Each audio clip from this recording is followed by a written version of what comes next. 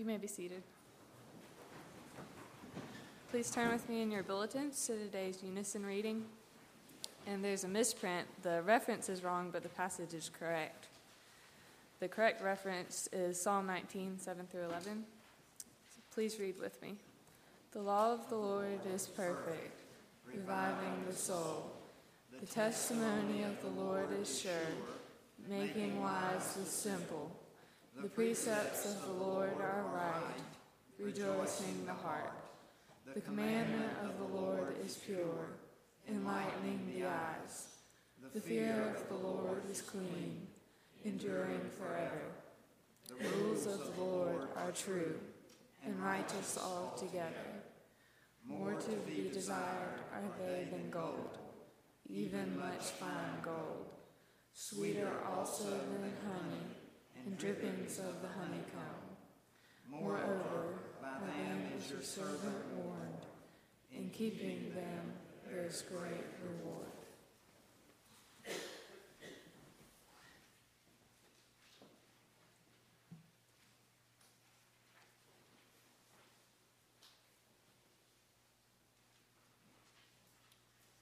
If you were not able to be here last Lord's Day, we began a 4-part series on the basic disciplines of church vitalization.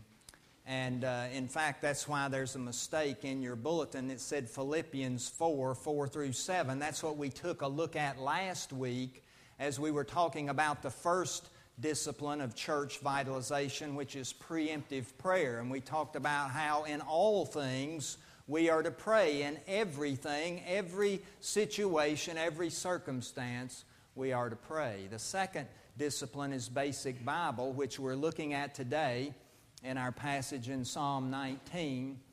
Next week, we'll look at cost commitment, and the final Sunday in this series will be missional multiplication.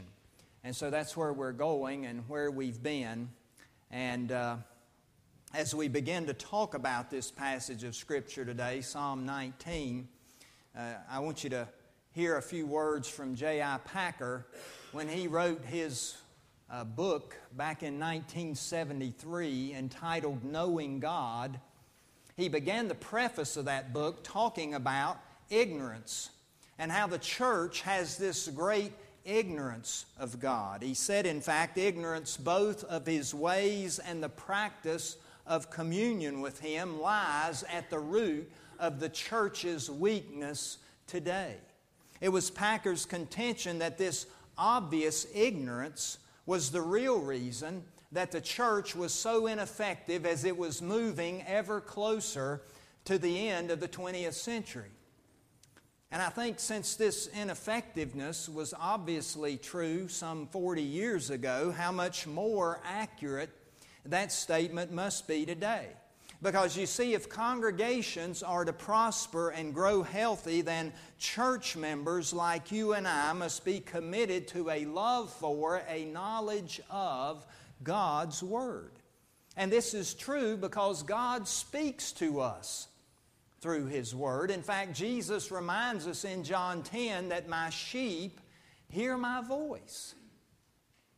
Is that really what this book is to you and me? Do we hear the voice of Jesus when we read the Word of God, or is it just some dead book that really has very little to say to us or creates very little desire in our hearts and minds to read? You see, that's why the Bible is so important, because when a congregation listens and follows God's Word, it begins to look like the one it's following. The goal is to reflect His holiness and His love and to bring Him glory through that process.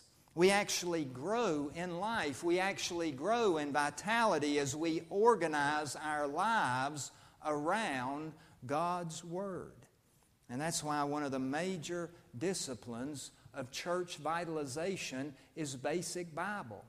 That's why God says in Deuteronomy 6, when you rise in the morning, when you lie down, when you walk by the way, you're always supposed to be teaching your children these principles, these precepts, these rules, these truths, because the Bible is God's way of not only speaking to us, but changing our lives. Now, if we wanted to today, we could rehearse the abysmal biblical literacy that we see in the church today. I've told you about how some of our best and brightest college students in this day and time, going to wonderful Christian unities, students who have come from churches, have grown up in churches all of their lives. Excuse me.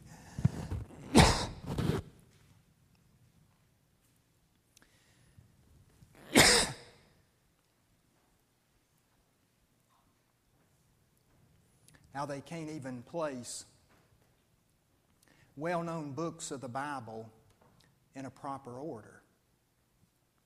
You know, to take a book like Genesis, Romans, Revelation, Deuteronomy, they can't just take a simple list like that and put them in the proper order. Over the years, many of us have heard some of these illustrations, you know, that talk about biblical literacy, and usually they're in the form of a joke. You know, something like how people think the epistles are the wives of the apostles. I mean, that'd be funny if it weren't true.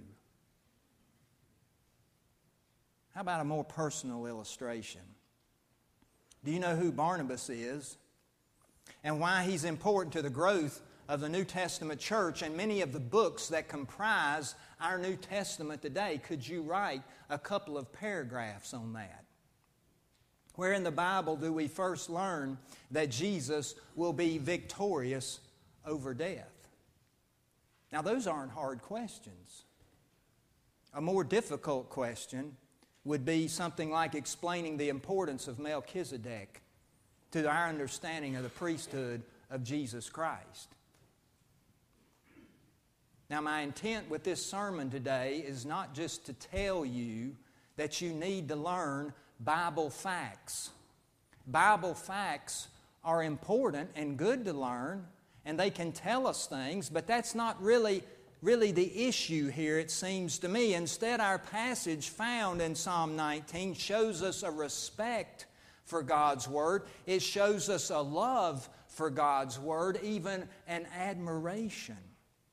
David strikes us as one who has such a love for and belief in God's Word and what it can do to us and for us that he can't keep quiet about it. These words just seem to tumble out, one right after the other, about how truly great God's Word is and the wonderful effects it can have in our lives. And that's what I desire for each person here today, myself included, that like the song in our hymn book out of the old Psalter, we too might say, "How I love thy law, O Lord, daily joy its truths afford." Now you may have noticed that David is talking about the law. The law of the Lord is perfect, reviving the soul. Meaning the Torah, meaning the first 5 books of the Bible. Thank you, ma'am.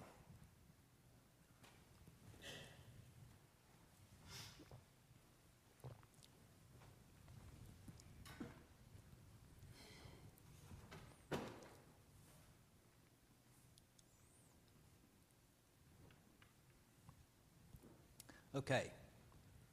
David is talking about the law of the Lord, the first 5 books of the Bible, the so-called Torah, Genesis, Exodus, Leviticus, Numbers, Deuteronomy. And you keep hearing me talk about God's Word referring to the whole. I don't have an ethical problem with doing that because God is unchangeable, what theologians call immutable.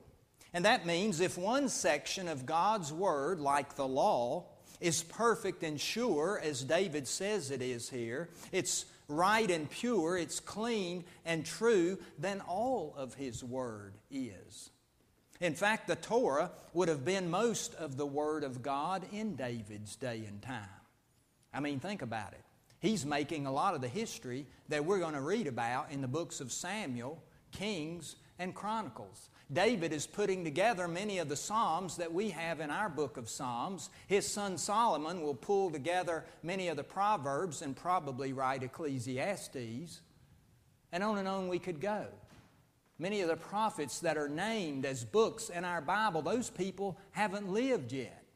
So the Torah, for the most part, is the Word of God in David's day and time. And ultimately, a verse like 2 Timothy 3:16 settles this issue when it states for us that all Scripture is inspired by God and profitable for teaching, for reproof, for correction, for training in righteousness, so that what might happen? So that you and I might be equipped for every good work. So if I use the term God's Word today in this sermon instead of God's law, now you know why. Charles Spurgeon makes an interesting point in his commentary. He talks about that just as Aristotle had two types of writings or books, he had one that was just kind of a general nature for his common listeners, and he had another much more in-depth one for his private scholars and friends. So God has two types of books, if you will, and David mentions both of them in our psalm today. Now, we didn't read the first part of this psalm, but this psalm begins, "The heavens declare the glory of God. The firmament proclaims His handiwork." The heavens declare God's glory. That is God's first book, the book of creation. And Paul tells us in Romans 1 that all people in the world, whether they're believers or unbelievers, can know about God by looking at His creation if they'll take the time to do so. And they can see His eternal power and deity. That's God's first book.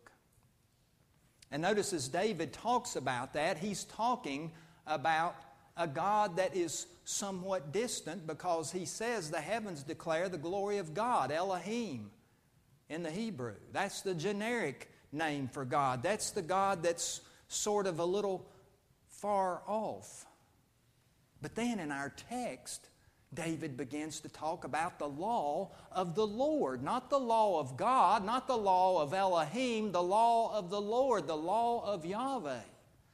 The God who desires a relationship with His people, the God who initiates covenants. It's the God who brings Himself near to His people. And so that's the second book. God's first book is creation. The second book, the more in-depth book, is His law. It's His Word. It's for the church. It's for His disciples. It's for the people that He has or is calling to Himself. And notice that David gives us 6 descriptors of what God's Word is here in our text. It's perfect, it's sure, it's right, it's clean or pure, it's true and righteous. Now think about those words for a moment. It's perfect, meaning without blemish, just like a sacrificial lamb. God's Word is also sure, meaning it's reliable. God never steers us wrong in Scripture. Everything we read in Scripture is right for you and me according to what God wants to see happen in our lives. His Word is right. We need to think the word righteous here. There's nothing twisted or crooked about His Word. And it's clean or pure, as some translations have it, but a better way to think about that is bright or radiant, in the sense that it brings light. It helps us to know what we're supposed to do. As Psalm 119 puts it, "Your Word is a lamp unto my feet and a light unto my path." Scripture shows us exactly where we're supposed to go. And then we read that His rules are true and righteous. In other words, God's will through His Word gives us a sure judgment or description of exactly the way He would have us live each and every day. And then David not only describes God's Word, but he tells us the effects that it can have upon our lives. And notice how we don't see any harshness or stress. There are no burdens here about the way that David is talking about the Word of God.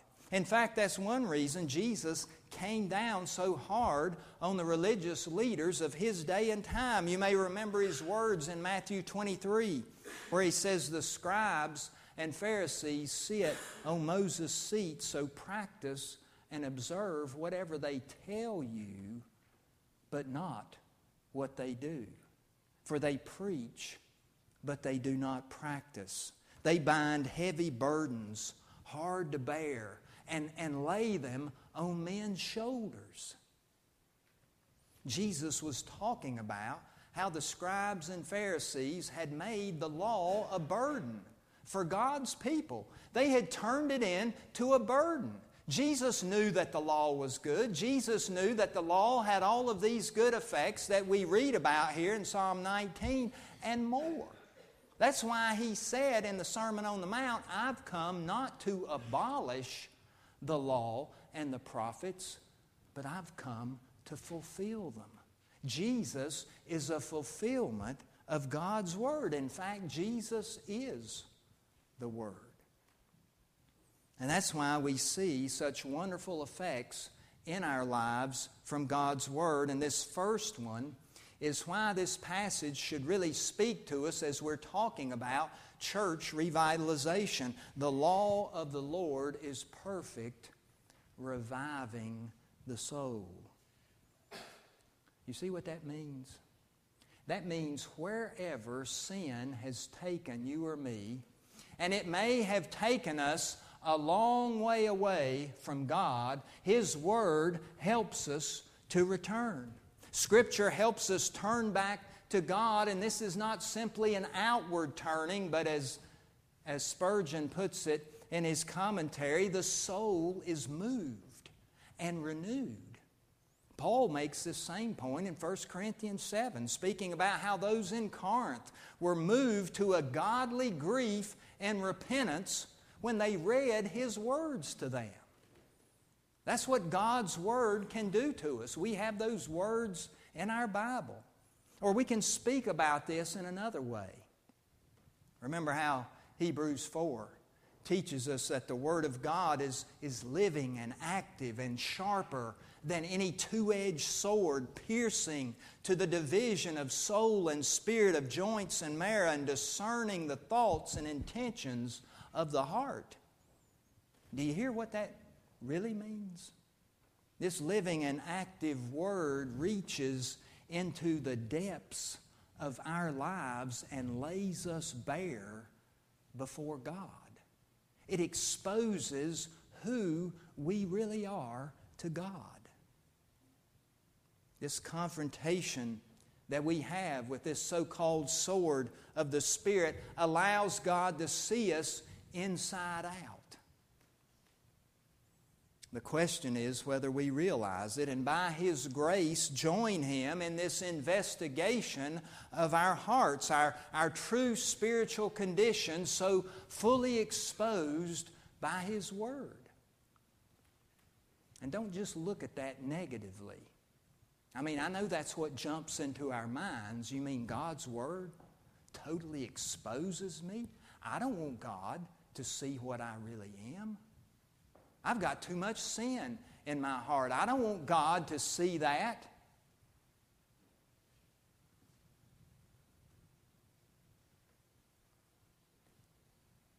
We're afraid of that because of what God will find, and we know what He finds will not be good.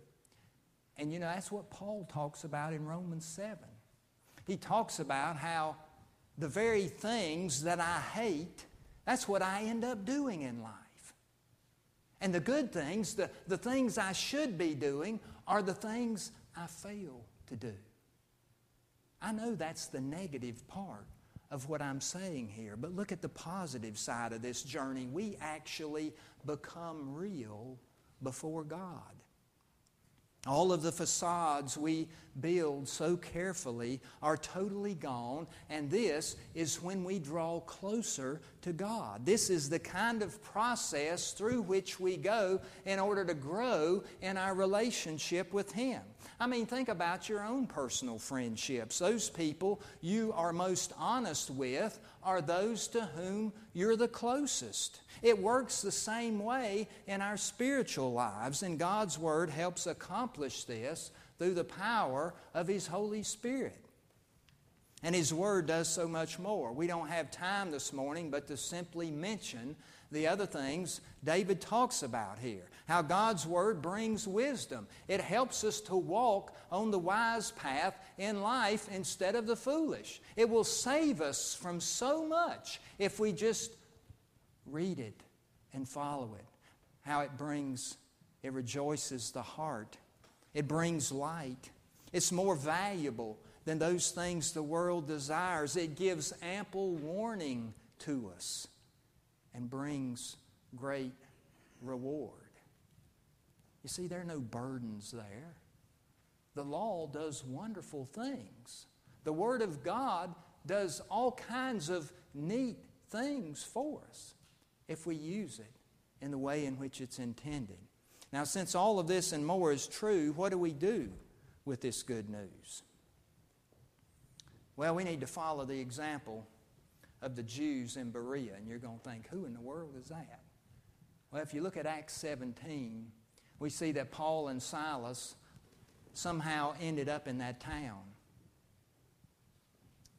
And as is their normal custom, they first went to the Jewish synagogue. And as Luke writes that 17th chapter there, he says, "Now these Jews were more noble than those in Thessalonica, for they received the word with all eagerness, examining the Scriptures daily to see if these things were so."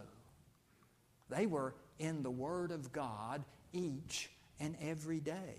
And that's exactly where we need to be, so that we become familiar with God's Word. And as we become familiar with His will for our lives and what He says about who He is, we become more familiar with Him. We actually know Him, and we're energized to know the things to do as we're faced with situations in life. You know, to know something, it takes time. And it normally takes some help along the way. For the past 2 years or so, I've been working on an old British sports car. And I've become familiar with a great deal of how this car is put together and how it operates. I can take fenders off and doors off and put them back on and all that sort of thing. I've had the whole interior out of it, all the way down to the floor pans, dash instruments out of it. I've taken everything out of that car except for the engine, the transmission, and the rear end. And I've replaced numerous parts on it. But for all my familiarity, there are still some things I don't know and understand. And for that, I've had David Stevenson, one of our members, come alongside of me. I tell people I'm a parts changer. David is a mechanic. He knows what he's doing. And David's helped me understand that brake system and has helped with some things I've never done before in my life, like change front wheel bearings and that sort of thing. Now, that's more than you wanted to know, but what's my point? My point is that just like I've become familiar with that car by spending time working on it, so can you become familiar with God's Word just by spending time working on it, working in it, reading it, making it a part of your daily habit and routine. I know that this book is like a foreign book to some of you. I mean, it's just like reading another language when you read in there. And you really find that it doesn't say a whole lot to you, but you need to pray that God, through His Holy Spirit, you see, that's what the Holy Spirit does. The Holy Spirit comes alongside of us and helps us do the things we can't do. And that's what God, through the Holy Spirit, is all about. His title in Greek, Paraclete, P-A-R-A, that prefix, what does it mean? It means alongside of. That's what the Holy Spirit is all about. And He comes alongside and interprets God's Word to us, and not only helps us know what that Word's saying, but then empowers us to apply it in our daily living. That's what He does. But not only do we have the Holy Spirit, we also have pastors and teachers to come alongside of us and help us. That's what Paul's talking about in Ephesians 4, when he's talking about the gifts that Christ has given to His church. He says His gifts were that some should be pastors and teachers to equip the saints for the work of ministry, for building up the body of Christ until we all attain the unity of the faith and the knowledge of the Son of God. You see, that's what this book is all about. It's about the knowledge of the Son of God. John 5 gives us the words of Jesus Himself. You search the Scriptures because you think that in them you have eternal life. And it is they that bear witness to me. The Scriptures bear witness to Jesus Christ. You see what that means? They help us to know who Jesus is. They help us to know who God is. They help us to know who the Holy Spirit is and what He can do in our lives. And so we need to spend time in Scripture so that we can know God, can know Jesus Christ, can know the Holy Spirit, who makes known to us even the depths of God, according to Paul in 1 Corinthians 2:10. You want to know the depths of God? That's what the Holy Spirit helps us to understand in our own lives as we're laid bare before Him. And this lifestyle will lead to something else. As we spend time in Scripture, we come to see that it's not just some collection of 66 books written over a period of hundreds and hundreds of years, but it's one huge, great, wonderful love story of redemption that God has for you and me and all the world in the gift of His Son, Jesus Christ, and how we fit into that story. David says, this book, this Bible that's so accessible to you and me, is more desirable than gold. It's more valuable for living than gold is. It's $1,700 an ounce. The question is, do we believe that? The question is there evidence to convict us of that truth? That this Bible is more valuable than gold. I should have weighed this to see what it would be worth.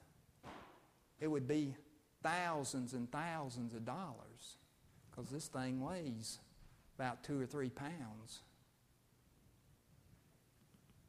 And yet it's worth more than anything we can find in this world. May God bless us with a love and a growing desire for His Word and to put it into practice each day, so that we might say, like the psalmist, how I love your law, O Lord. Daily joy its truths bring into my life and into yours. Let's pray together.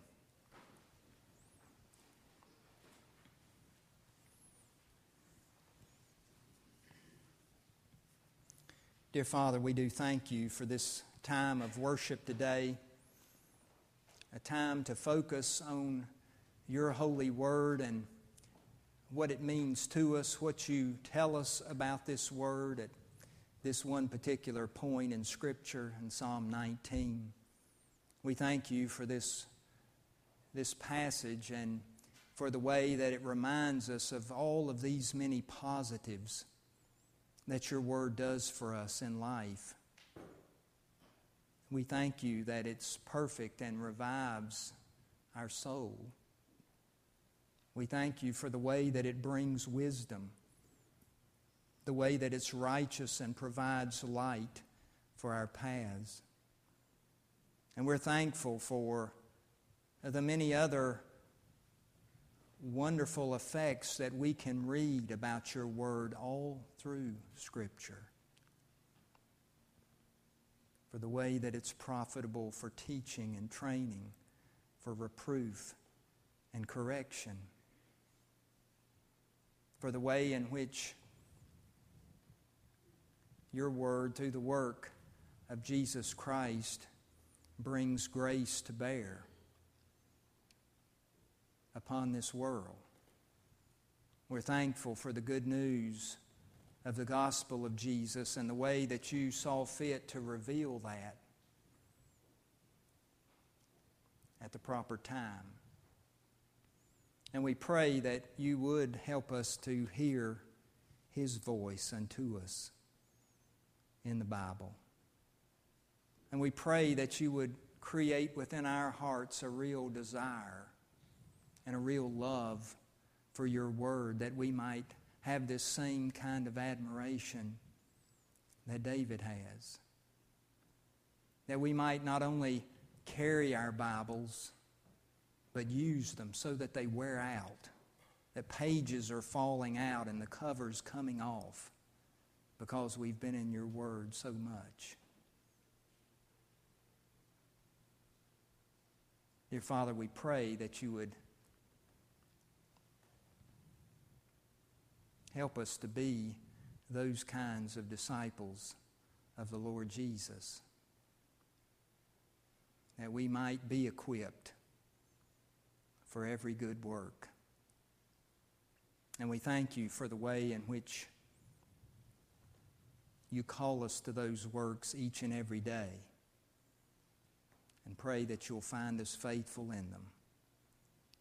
For we pray in Christ's name. Amen.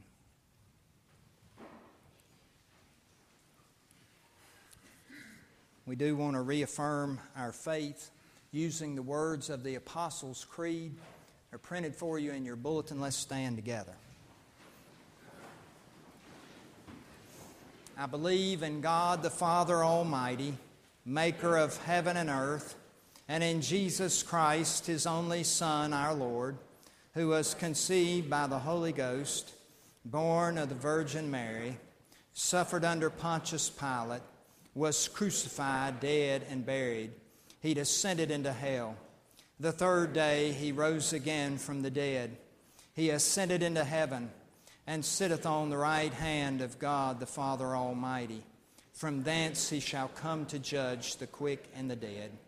I believe in the Holy Ghost, the Holy Catholic Church, the communion of saints, the forgiveness of sins, the resurrection of the body, and the life everlasting. Amen.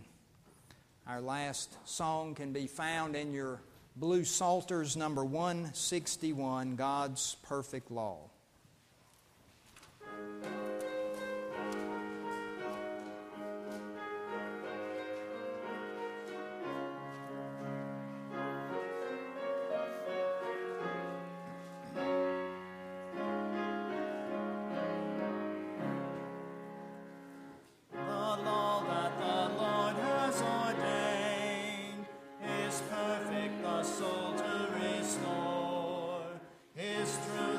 Us